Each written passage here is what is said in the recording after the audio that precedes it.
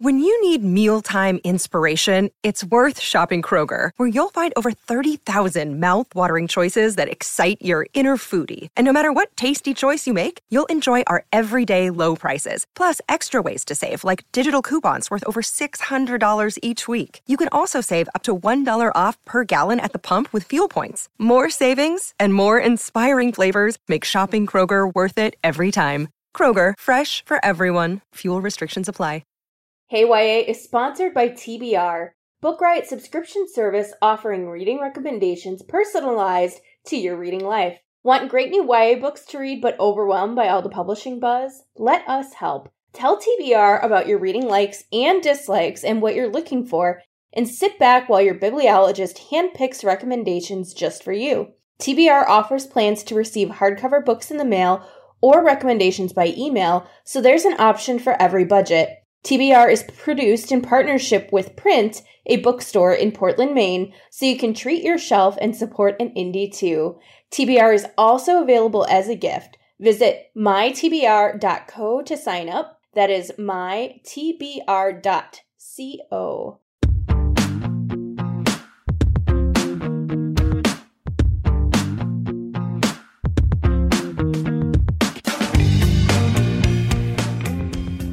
Welcome to Hey YA. From great new books to favorite classic reads, from news stories to the latest in on-screen adaptations, Hey YA is here to elevate the exciting world of young adult lit. Hey YA is a Book Riot podcast hosted by me, Kelly Jensen, alongside Eric Smith, and we are recording bright and early on Monday, July 20th, 2020. Good morning. Monday recording. Yeah, because someone forgot that we were recording this week, and I think someone was all of us. I mean, what is time anyway at this point, honestly? Yeah. Oh. Yeah. So speaking of time, let's talk about what we're reading or not reading, or a little of both, maybe. I'll start by saying that I've actually been tearing through books lately. And when I say tearing through books, this is in terms of quarantine reading. So not my usual pace, but way more than has been the case in the last few months.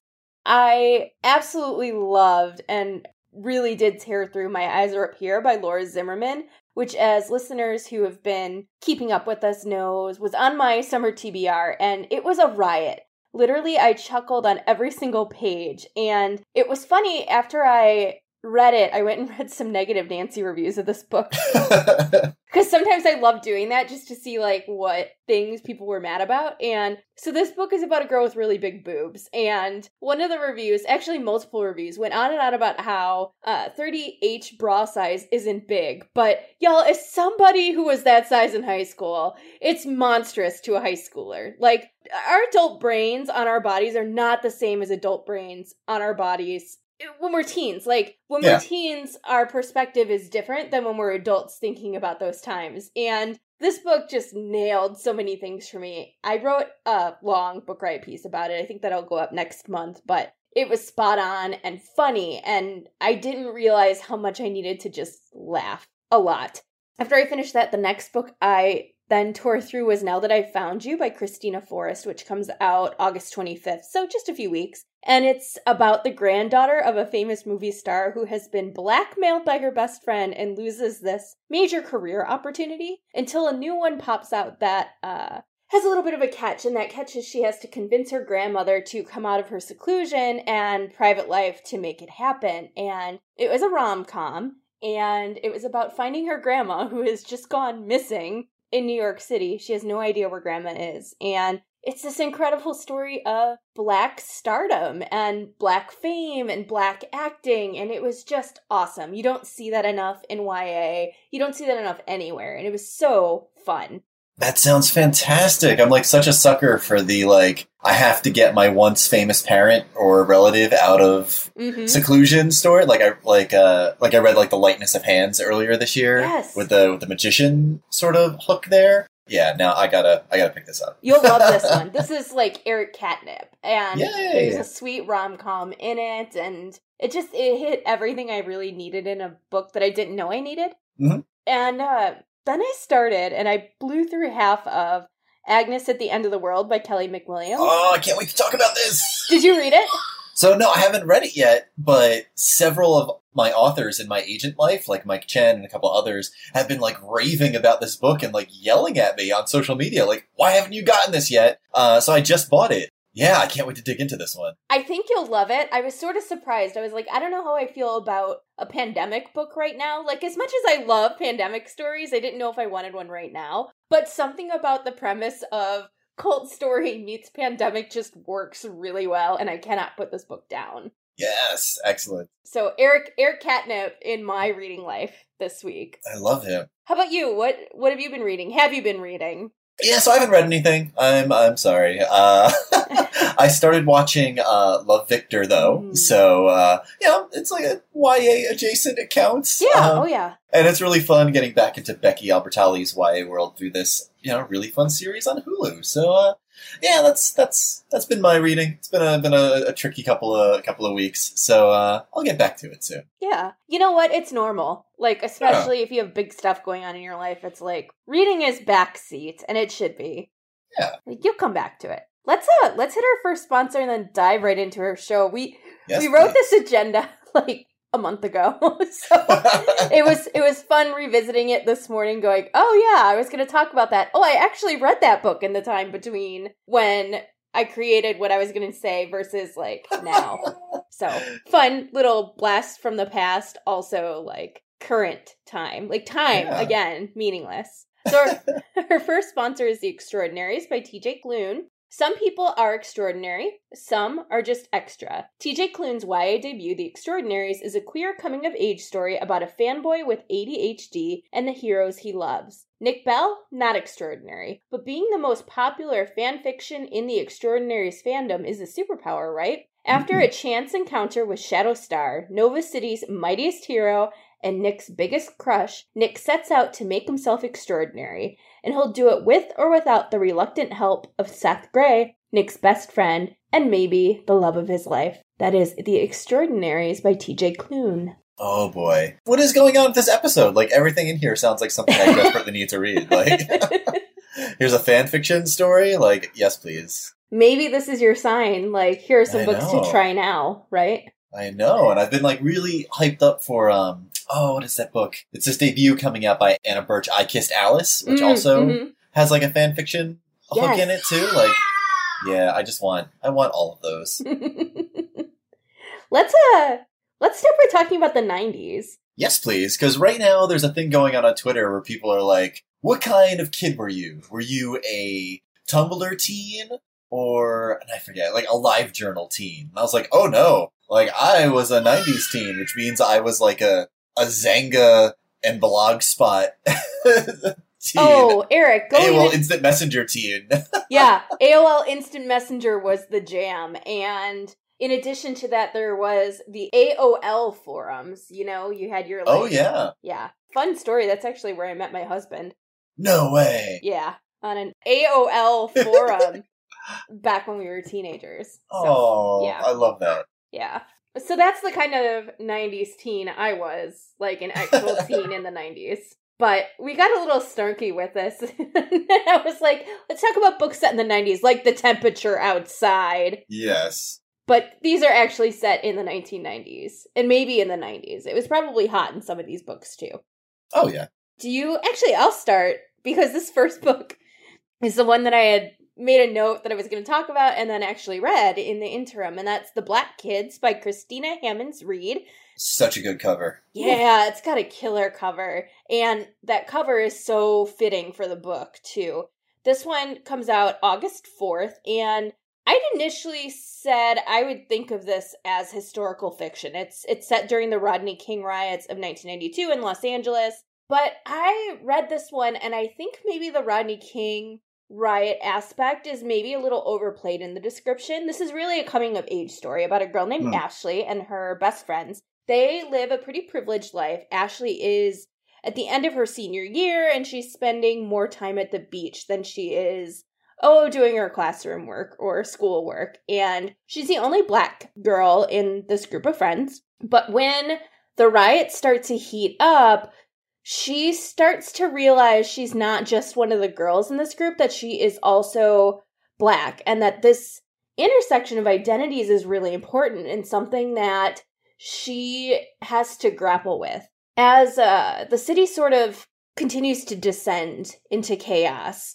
she is really struggling with her identity and starts to befriend the other few Black kids in her privileged high school.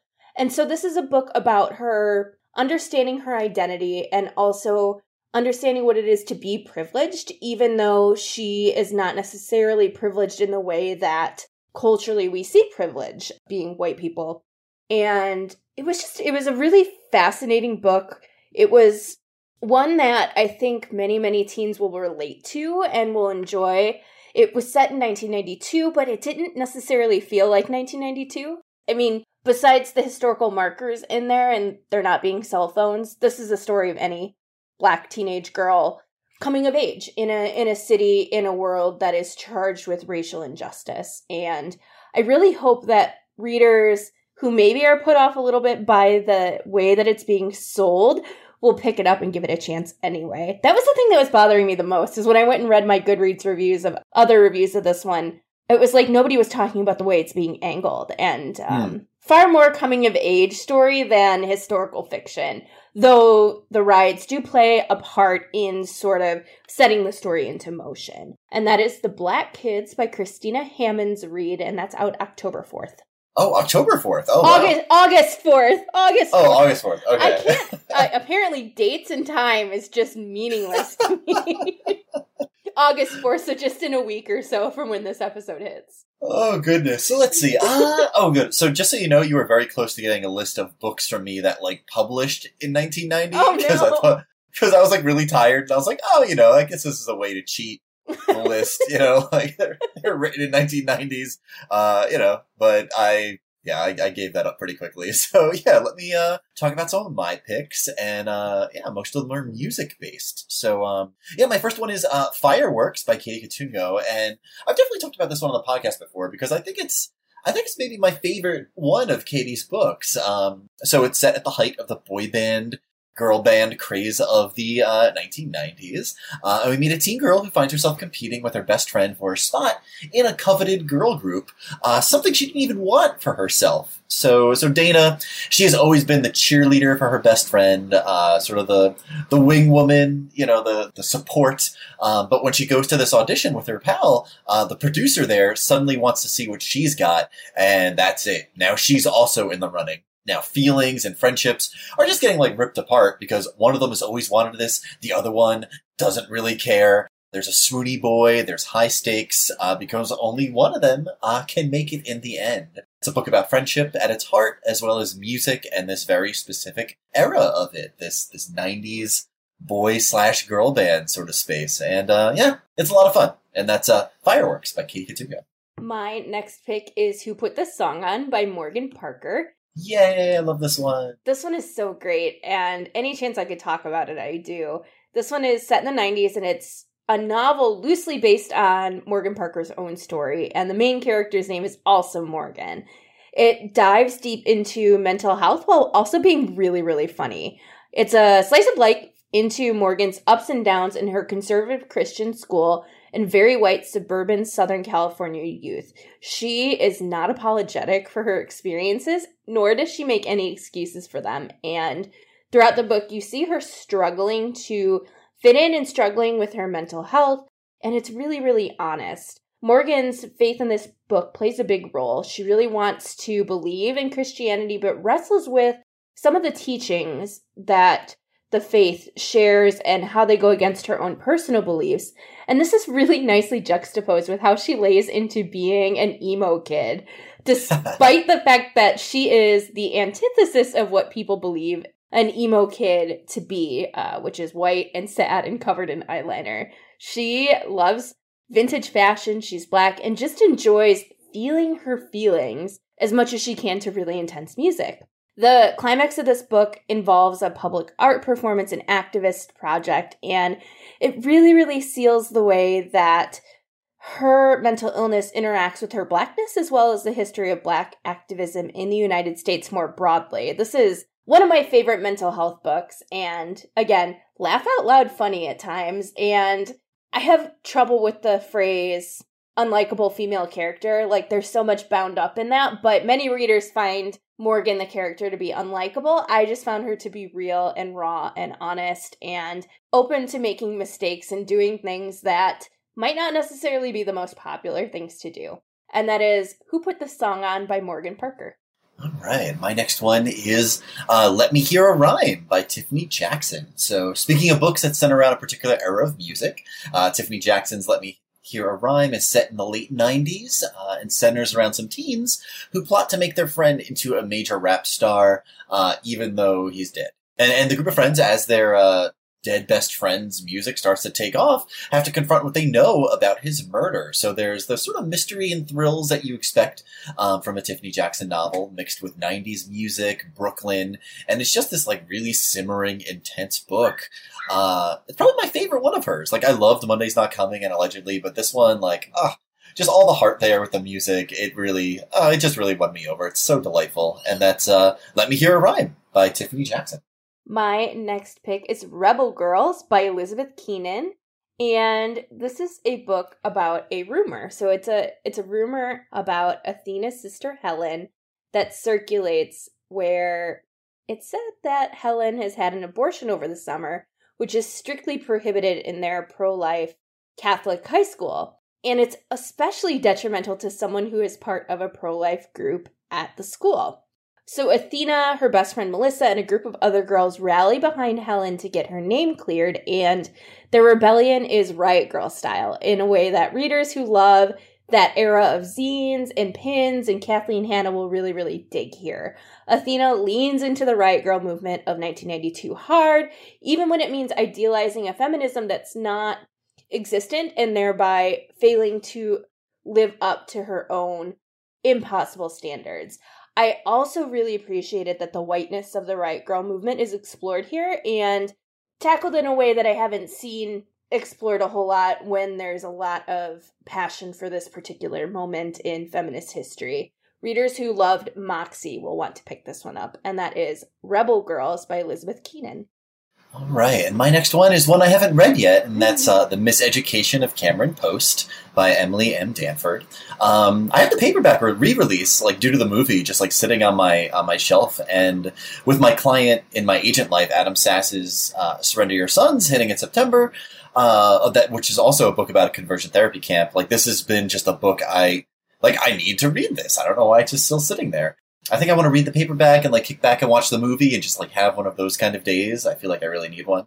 And let me just dig into the description. So when Cameron Post's parents die suddenly in a car crash, her shocking first thought is relief. Relief that they'll never know that hours earlier she had been kissing a girl. But that relief doesn't last, and Cam is soon forced to move in with her conservative Aunt Ruth and her well-intentioned but hopelessly old-fashioned grandmother. She knows that from this point on, her life will be forever different. Survival in Miles City, Montana means blending in and leaving well enough alone, as her grandmother might say, and Cam becomes an expert at both.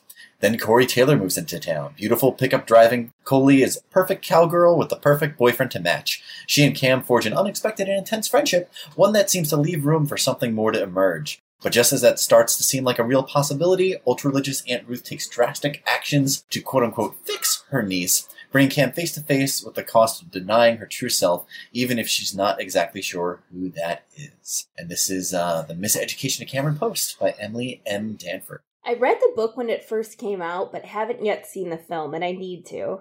Yeah, and like she has a new book coming out. I think she has like an adult book coming out. She has an adult book, yeah. And it's also like a chunky book, too. Apparently she writes really massive tomes. My next pick is one I haven't read yet, and that is Those Who Pray by Jennifer Moffat. And I haven't read it yet because it publishes in November, and it's a thriller cult story set in the 90s. Here's the little blurb.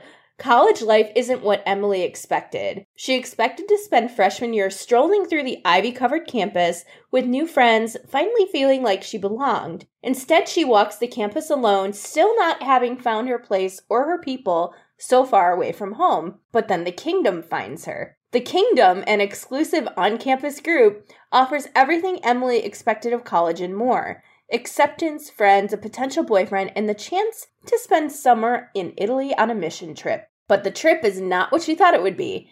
Emily and the others are stripped of their passports and money.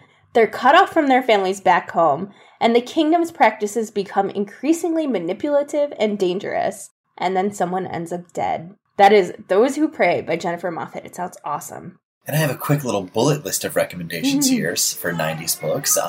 Way to Go by Tom Ryan, an author me and Kelly love quite a bit. You can listen to him on some past episodes, Talking Books with Kelly. The Perks of Being a Wallflower by Stephen Chbosky. And Skyscraping by Cordelia Jensen. I've got one more, too, to toss in there, and that is We Were Promised Spotlights by Lindsay Sproul. And this is another one I haven't read yet, but have sitting on my shelf. So here's a little blip. Taylor Garland's good looks have earned her the admiration of everyone in her small town. She's homecoming queen, the life of every party, and she's on every boy's most wanted list. People think Taylor is living the dream and assume she'll stay in town and have kids with the homecoming queen. Maybe even be a dental hygienist if she's super ambitious. But Taylor is actually desperate to leave home, and she hates the smell of dentist's office. Also, she's completely in love with her best friend, Susan.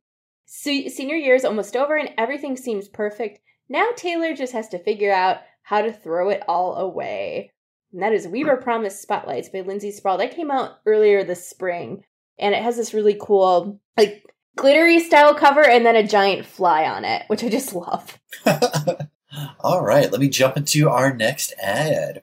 So our second sponsor today is the epic follow-up to the New York Times bestselling Avatar: The Last Airbender, Rise of Kyoshi. Kyoshi's place as the true Avatar has been cemented, but at a heavy cost. With her mentors gone, Kyoshi voyages across the 4 nations, struggling to keep the peace. While her reputation grows, a mysterious threat emerges from the spirit world. To stop it, Kyoshi, Rangi, and their reluctant allies must join forces before the 4 nations are destroyed irreparably. This thrilling follow-up continues her journey from a girl of humble origins to the merciless pursuer of justice still feared and admired centuries after becoming the Avatar. And wow, what good timing, because I know the series just hit Netflix and everyone is talking about it lately. Mm-hmm.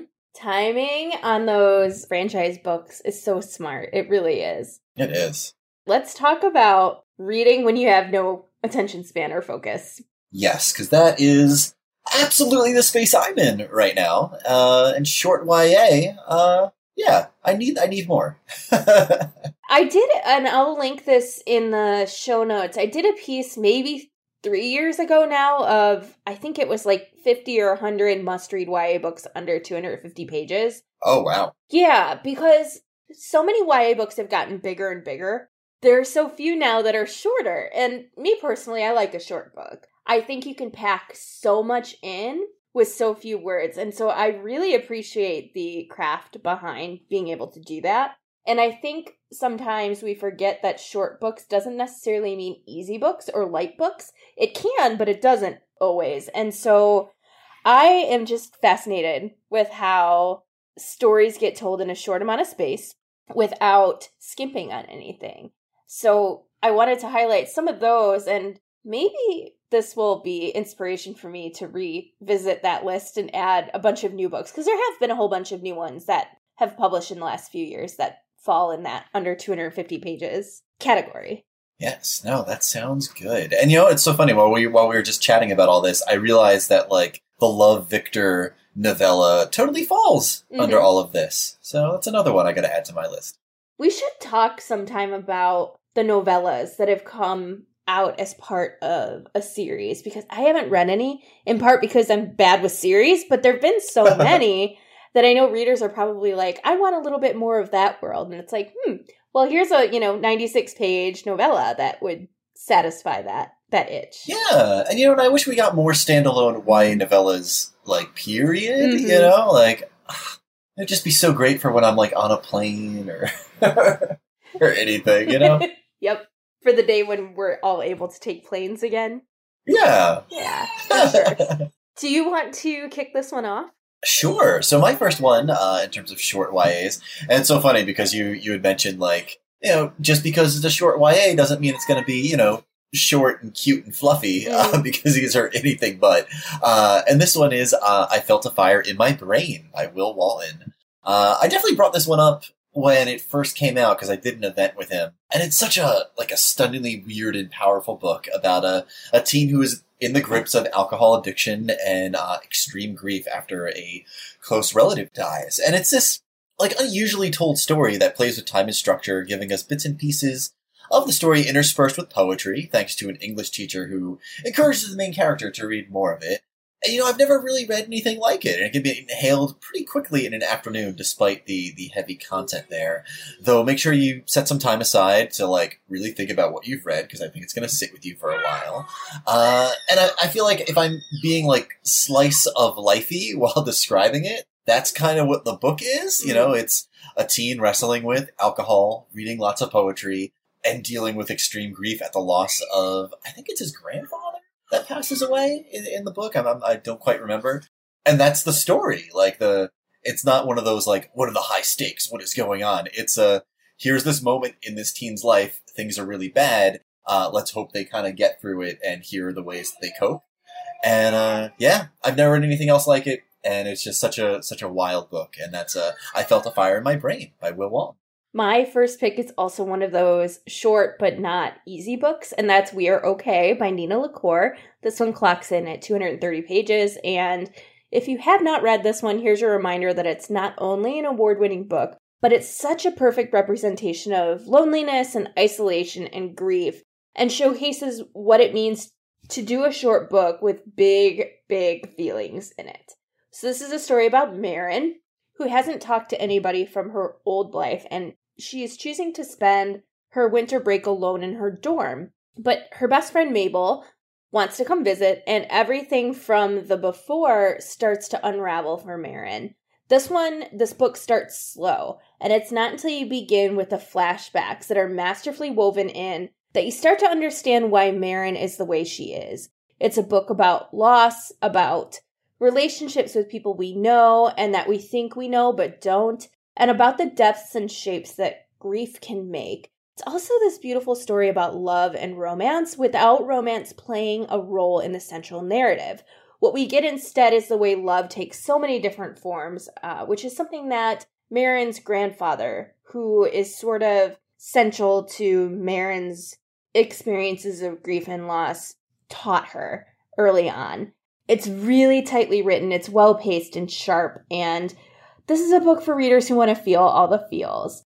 I cried in this one, and it was one of those cathartic cries, not one that felt manipulative, and it's just really authentic and vulnerable and real and beautiful. And that is We Are Okay by Nina LaCour. All right, and my next one is Burnout by Christy Helvig. So this is one of those underrated YA sci-fi gems I wish more people had picked up before. I think it's Egmont was the original publisher before they went under. Here in the States. I know they're still in the UK. It's a short and breezy sci-fi novel that has a sequel. It is a duology set on Earth that's, it's about to be devoured by a sun that's decided to get seemingly bigger out of nowhere. I know the sun is going to devour the Earth in I don't know, what is it, 1 billion years? Or, judging by how it feels outside, maybe today. But it's about this teen girl who is hiding in her temperature-controlled bunker under the ground, whittling away the time and guarding these super weapons that her father has left behind. And she's made it her mission to make sure no one gets them, even if it means getting burned up as the sun consumes the planet. Although a pack of mercenaries has another idea as they descend upon the bunker and try to break in and steal the weaponry. And it's just this really amazing, really tight YA sci-fi novel that came out a few years ago. You might only be able to get it on the Kindle. I don't think it's in print anymore, but so good. Definitely check it out. And that's Burnout by Christy Helvig. My next pick is one that came up a lot in conversation this weekend, and we made this agenda a month ago, so I could never have imagined how timely this is, but March Book 1 by John Lewis, Andrew Aiden, and Nate Powell is on my list. It's 128 pages. Of course, comics are great picks for short reads, and this is an especially good one. Apparently, I'm on a talk about all the award-winning books roll right now, so go with it. And know that this is a trilogy. All 3 books are short. And it's about the early life of civil rights leader John Lewis, who, as you know, passed away this weekend. And it starts the series with his growing up in rural Alabama, his experiences meeting Martin Luther King Jr., the start of the Nashville student movement, and his work in tearing down segregation through nonviolence, including the lunch counter sit-ins across the country. Obviously, once you finish this first book, you'll be eager to pick up the next two in the trilogy, and you'll still clock in at a pretty short page count for 3 books that are essential reading. That is March Book 1 by John Lewis, Andrew Aydin, and Nate Powell. Let's see. My next one is Wink Poppy Midnight by April Genevieve Tucholke. Is that how you say her last name? I'm not quite sure. But I really love this weird and intense mystery novel that bounces back and forth between these 3 super distinct voices as you try to piece together a mystery in a small town. Splashes of, maybe there's magic going on, maybe something supernatural is happening, and a wildly messy romance in the mix. It's a story about some very toxic teenagers, some who don't seem like they're the mean girls of the story, but then maybe turn out to be the mean girls of the story. And you're just basically spend the entire book asking yourself who the real villain of the book is. It's such a fun read, and it's another one of those, slice of life mystery stories, because it's, one kid is a bully, one kid isn't, but maybe one kid is the bully and the other one isn't, and you're just trying to figure out what exactly is going on in this book that's told in this really interesting prose style. Yeah, highly recommend checking it out. You'll finish it in a single afternoon. And that's Wink Poppy Midnight.